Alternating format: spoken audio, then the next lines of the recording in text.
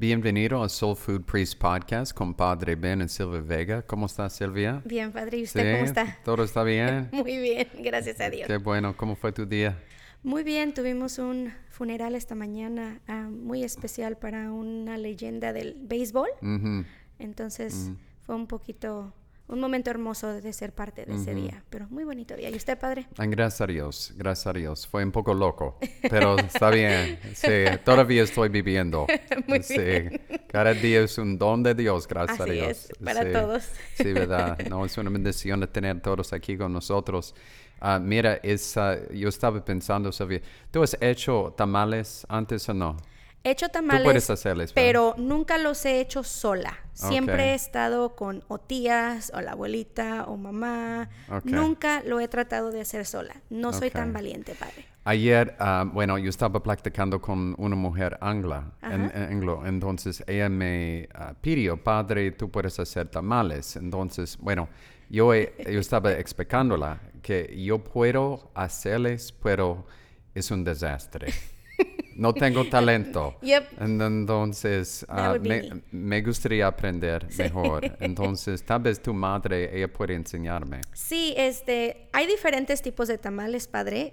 Sudamérica Tamales tiene... dulce. Sí, hay tamales dulces, hay tamales grandes que vienen en hojas o de maíz o de plátano.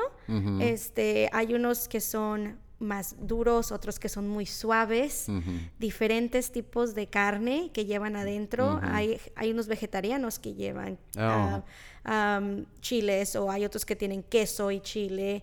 Hay dulces, como usted dice, de todos colores, hay de diferentes colores. Porque la masa le ponen chile color, unos son blancos, unos Yo son he visto rojos. con chocolate. Oh, sí, con chocolate también, sí. rositas, Rositas, pink. sí, claro. Muy ricos los tamales. Yo conozco una familia, ellos viven en el Distrito Federal. Ajá. Entonces, cuando tengo tiempo, yo trato de visitarles.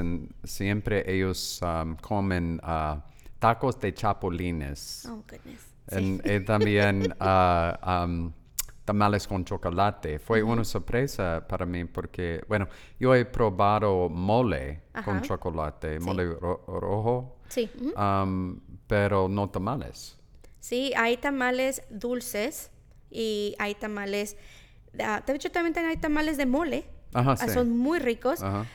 Pero yo sí comemos tamales de dulce, pero usualmente es, por ejemplo, en el tiempo de frío, que llevas un chocolatito, un champurrado, algo, y en vez de tener una comida fuerte, el postre, en vez de una concha o una empanada, tienes un tamal dulce. Oh. A veces tienen pasas, a veces tienen chocolate. Hay diferentes tipos. Yo he visto pasas. Sí, Ajá. son muy ricos, son No, muy ricos. a mí me gusta mucho. Aunque ¿ha probado usted una torta de tamal?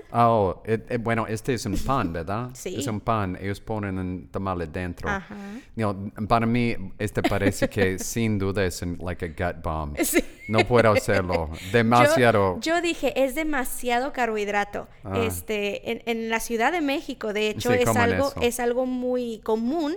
La gente siempre está corriendo, agarran un pedazo de pan, le ponen su tamal adentro y se los dan en una Dios bolsita. mío. Y están comiendo. Pero, Padre, le voy a decir una cosa. Son deliciosas. Oh, ¿en serio? Deliciosas. ¿En serio? Especialmente si ese tamalito tiene mucha salsita dentro, que no sean secos. Son muy ricas. No te puedes comer más que una. Okay. Te llena mucho, pero son muy ricas. No tengas miedo, padre. No tenga miedo. Le voy a traer una un día. Para mí parece que será demasiado. Yo pensé lo mismo. Sí. Pero it's okay. Okay. Sí, fue una sorpresa. La última vez cuando fue antes de COVID. Y yo estaba mirando a un muchacho en la calle. Él estaba comiendo uno, entonces para mí yo estaba pensando, después de comer uno, sin duda necesitaré dormir. Sí, definitivamente sí. Yeah. Tamal coma. Dios mío, en serio, it's like a turkey dinner. Sí, es muy delicioso, pero sí te da sueño después de. Sí, estuvimos pensando tal vez hoy podríamos discutir oración en Cuaresma, especialmente en esta época, en este tiempo del año. Muchas personas y muchas familias están pensando sobre diferentes maneras de oración, hábitos de oración, cómo, Padre, yo puedo orar, cómo yo puedo orar más, cómo yo puedo orar con mi esposa, entonces desarrollando un hábito de oración. Cuando estoy practicando con gente, para mí es como una dieta. Cuando estoy hablando con la gente, yo trato de explicarles, es como una dieta.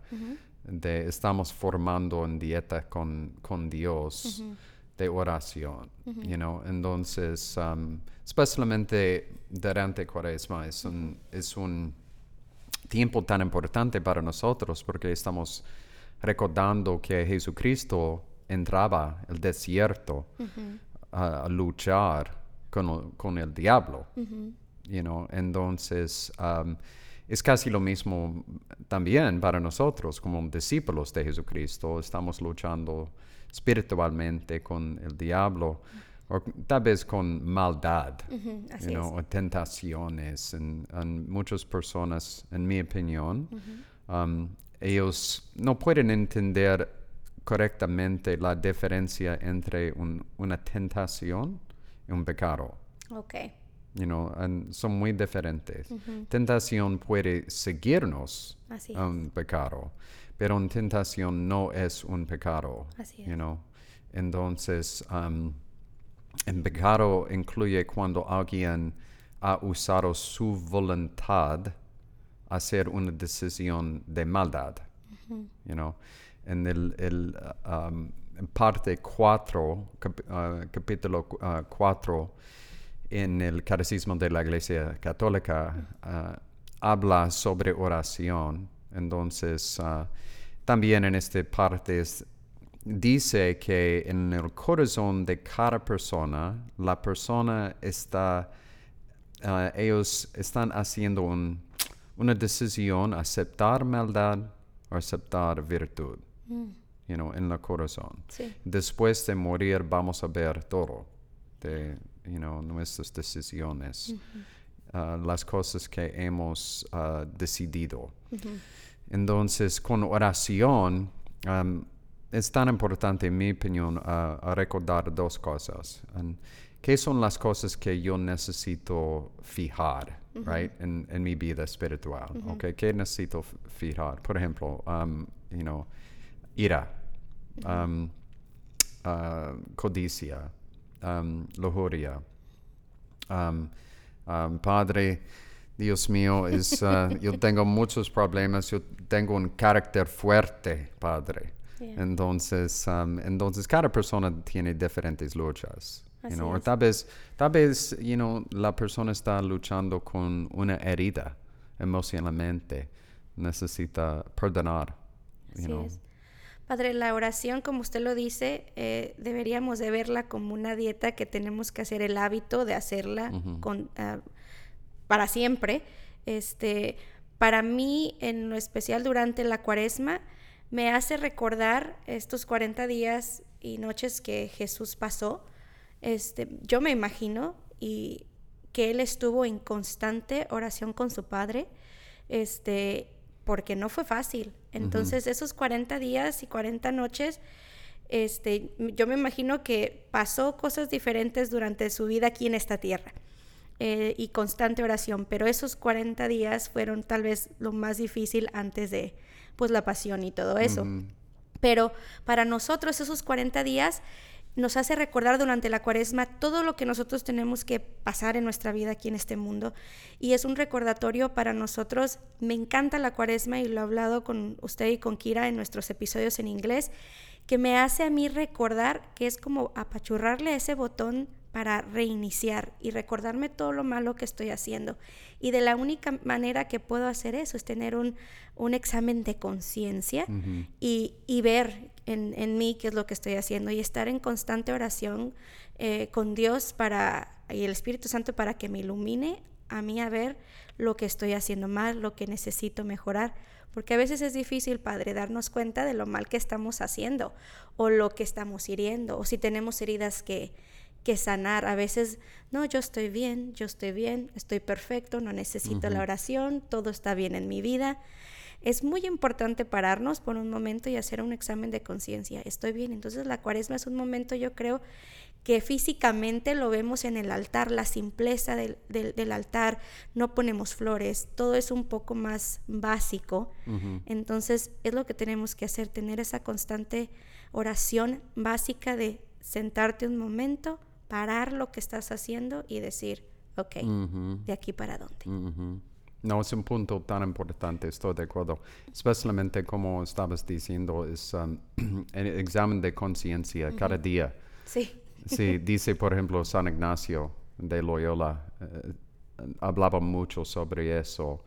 Y también, en mi opinión, es tan importante no solamente para la persona, pero cuando alguien está tratando de trabajar en fijar su mentalidad y corazón, en hacer una persona mejor, tiene un impacto grandote en su matrimonio, sus niños, su vida.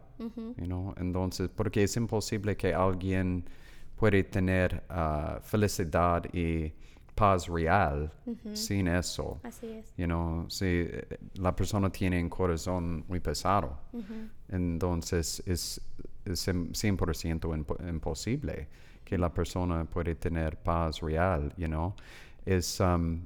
entonces, es importantísimo que la persona puede tomar un poco tiempo de oración. Según el catecismo de la Iglesia Católica, hay 3 tipos de oración, principalmente. Oración vocal, en latín vocatio, oración de meditación, meditatio, y también oración de contemplación, de contemplatio. Con la última, estamos tratando de escuchar la voz de Dios. Es muy sencillo porque no estamos haciendo nada, pero es tan difícil porque no estamos haciendo nada, Entonces, estamos tratando de escuchar la voz de Dios, pero es tan difícil en nuestra cultura porque cada persona tiene un celular, tenemos muchas cosas a hacer, Entonces, cuando tenemos un poco más de silencio en nuestras vidas, generalmente la mente de la persona está corriendo. Sí. Okay, yo necesito hacer eso. Cuando tenemos un poco de tiempo en silencio. Pero al mismo tiempo, después de las semanas, cuando hemos formado el hábito de escuchando en oración, es más fácil. Así es. Es más fácil. Entonces podemos oír la voz del Espíritu Santo fácilmente, más fácilmente. Entonces, es tan importante, es porque sin tener este hábito, muchas personas pueden hacer un error cuando, por ejemplo, una persona puede decir, ok, el Espíritu Santo me ha dicho eso. Ok, pero tal vez no es la voz del Espíritu Santo. Es muy importante saber discernir de la diferencia. Sin duda. Según San Juan, entonces él estaba diciendo la misma cosa. Entonces podemos pensar, ok, esta es la voz del Espíritu Santo, pero tal vez es la voz del diablo o de mí. Entonces, es muy importante que podamos discernir los diferentes espíritus, especialmente si la persona tiene un ego o un poco arrogante. Es muy fácil que decir, es que Diosito me dijo, pero es lo que uno estaba pensando y ha querido desde siempre. Pero es que yo cerré los ojos, Padre, y yo escuché que me dijo, pero es lo que tú has querido desde siempre. Padre, díganos por favor, para todas las señoras escuchando, las mamás, que todos los días en las mañanas andamos corriendo con los niños a la escuela, Dejamos los niños a la escuela y nos vamos al trabajo. Salimos del trabajo y del trabajo nos vamos por los niños. Llegamos con los niños a la casa y les hacemos de comer. Después nos ponemos a hacer la tarea. Después a bañar los niños y después de bañar a los niños a acostarlos a dormir. Y después quedas rendida, te acuestas en la cama y lo último que quieres hacer es tomarte tiempo de la oración. Todos nos ponemos el propósito de hacerlo. ¿Cuál es un buen consejo, Padre, para no dejar la oración para el último? Para no dejar la oración como para a ver cuándo tengo tiempo y para hacer la oración una prioridad en nuestras vidas. Uh-huh. No, es una buena pregunta. A través de los años, cuando yo he trabajado con diferentes parejas en diferentes familias, yo he visto que ha sido una bendición para ellos, por ejemplo, y también una ayuda. Cuando cada domingo en la noche, antes de comenzar otra semana, antes de lunes, la pareja toma, 15, 30 minutos, no más, Sí. ¿ok? De oración juntos, ¿ok? O tal vez un poco tiempo en adoración. Yeah. Por ejemplo, cada jueves aquí en este parroquia tenemos hora santa por 2 horas en confesiones. Entonces, mi sugerencia es que la pareja puede tomar un poco tiempo antes de comenzar la semana. Y también los niños aprendan, este es tiempo sagrado para mami. No puedo conseguir su atención, es para Jesús. Right? Y también es una buena lección para los niños, porque los niños necesitan aprender que ellos son tercero. Dios primero, tu papi segundo, y mío tercero. Entonces, first God, second spouse, third children.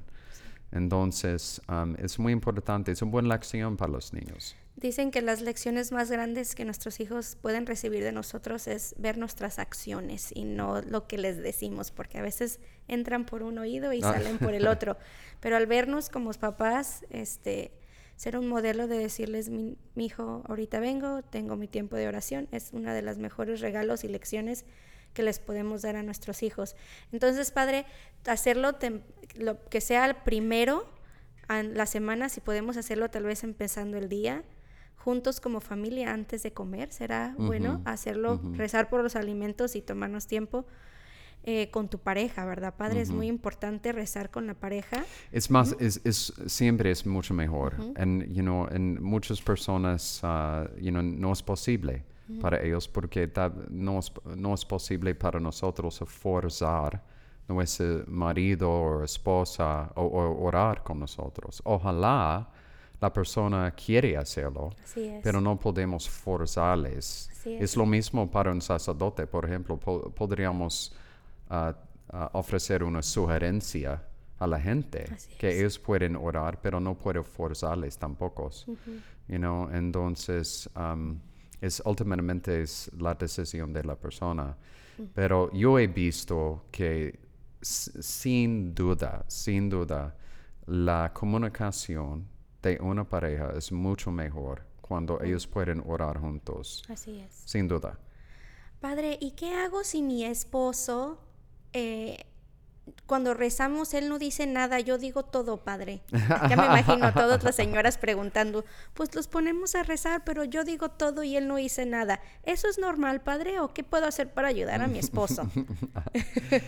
No, es normal, especialmente para hombres. Bueno, en mi opinión, yo soy un anglo, entonces yo he visto con los anglos, los hombres anglos, muchos hombres anglos generalmente no son cómodos conduciendo oración con su esposa, estoy hablando generalmente, pero no estoy seguro 100% si es correcto a decir lo mismo con los hispanos.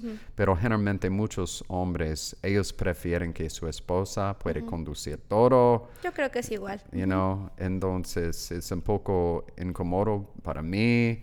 Okay, ellos son profesional orando, tiene, 200 rosarios, entonces. Tiene black belt, tiene cinta negra en la oración. Sin duda, es a Jedi Knight, right?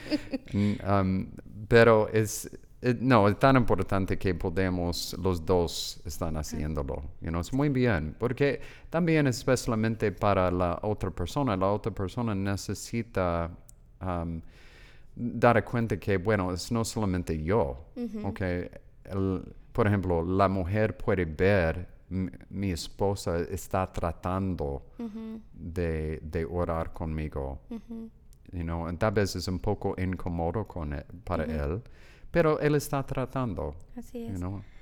Hay algo que nos compartió Kira, padre, en nuestro último podcast. No me acuerdo exactamente cuál fue el tema del podcast, pero nos compartió que algo que a ella le gustó mucho y se dio cuenta, esposos que nos están escuchando, si les es difícil hablar y esposas, es difícil escuchar, estar escuchando o esperando escuchar a sus esposos y no hablan.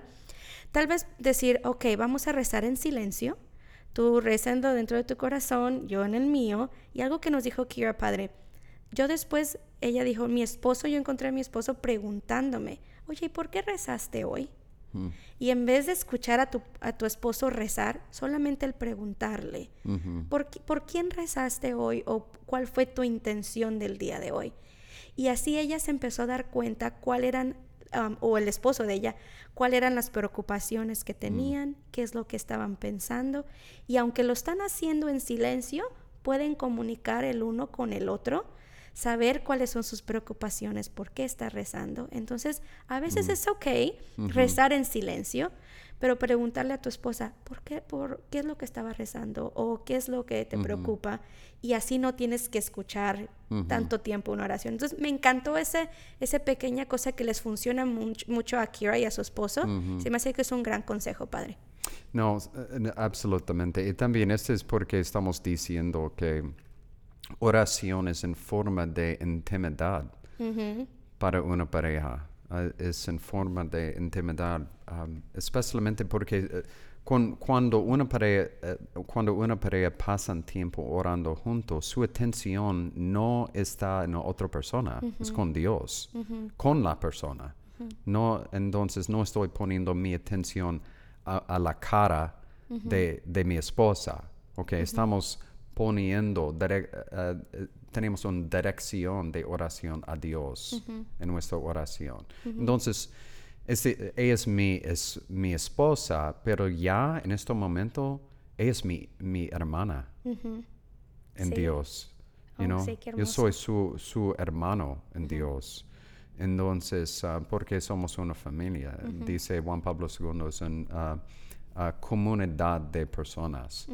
Entonces, es tan importante, es muy importante. Y también cuando una pareja está formando el hábito o dieta de oración, es como, es una palabra mala, pero es como una adicción de oración. Por ejemplo, cuando tal vez ellos tienen una semana cuando ellos no pueden orar juntos porque fue una semana loca, pero ellos echan de menos mucho este tiempo, entonces este es un tiempo sagrado para la familia. Así es. Y qué hermoso sentir la necesidad de estar en presencia con Dios. Digo, eso es algo de lo cual yo sigo trabajando para mí, para mi familia, para mí, para mi esposo, el tener la necesidad de que la oración sea parte de tu día a día. Es muy fácil decir, buenos días Dios, gracias por un día más, pero sí es bonito, pero esa intimidad con Dios en la oración, como usted nos dijo, en silencio, en contemplación, en escuchar, yo creo que es uno de los momentos que a mí en lo personal más he tenido crecimiento, más he tenido sanación, para problemas, para cosas internas mías, el escuchar la voz de Dios. Y no es una voz que, oh, Silvia, Dios, esto. Pero es algo que tu corazón y el Espíritu Santo te deja saber y es algo hermosísimo, hermosísimo. Y durante esta Cuaresma, Padre, yo creo hay que recordar que todos hablamos de qué vas a dejar para la Cuaresma pero también, Padre, no sé si piensa igual que yo, es bonito tener eso que uno va a dejar, pero ¿a poco no sería hermoso darnos la oportunidad de agregar más oración para la Cuaresma cada año? Y ojalá se nos haga un hábito y una parte de nosotros, como necesitamos un pie para caminar, agua para sobrevivir, que la oración sea parte esencial para poder pasar todos los días. No, sin duda. También es tan importante recordar que es posible tomar un retiro. También Sí, con otra forma de oración. Tal vez, por ejemplo, una pareja tiene niños, entonces no tienen tiempo porque su semana es absolutamente loquísimo. Pero es posible que tal vez un año ellos pueden hacer un cursillo o un poco tiempo de oración. Entonces, es más posible. O tal vez, es posible tomar un poco tiempo en silencio en el carro.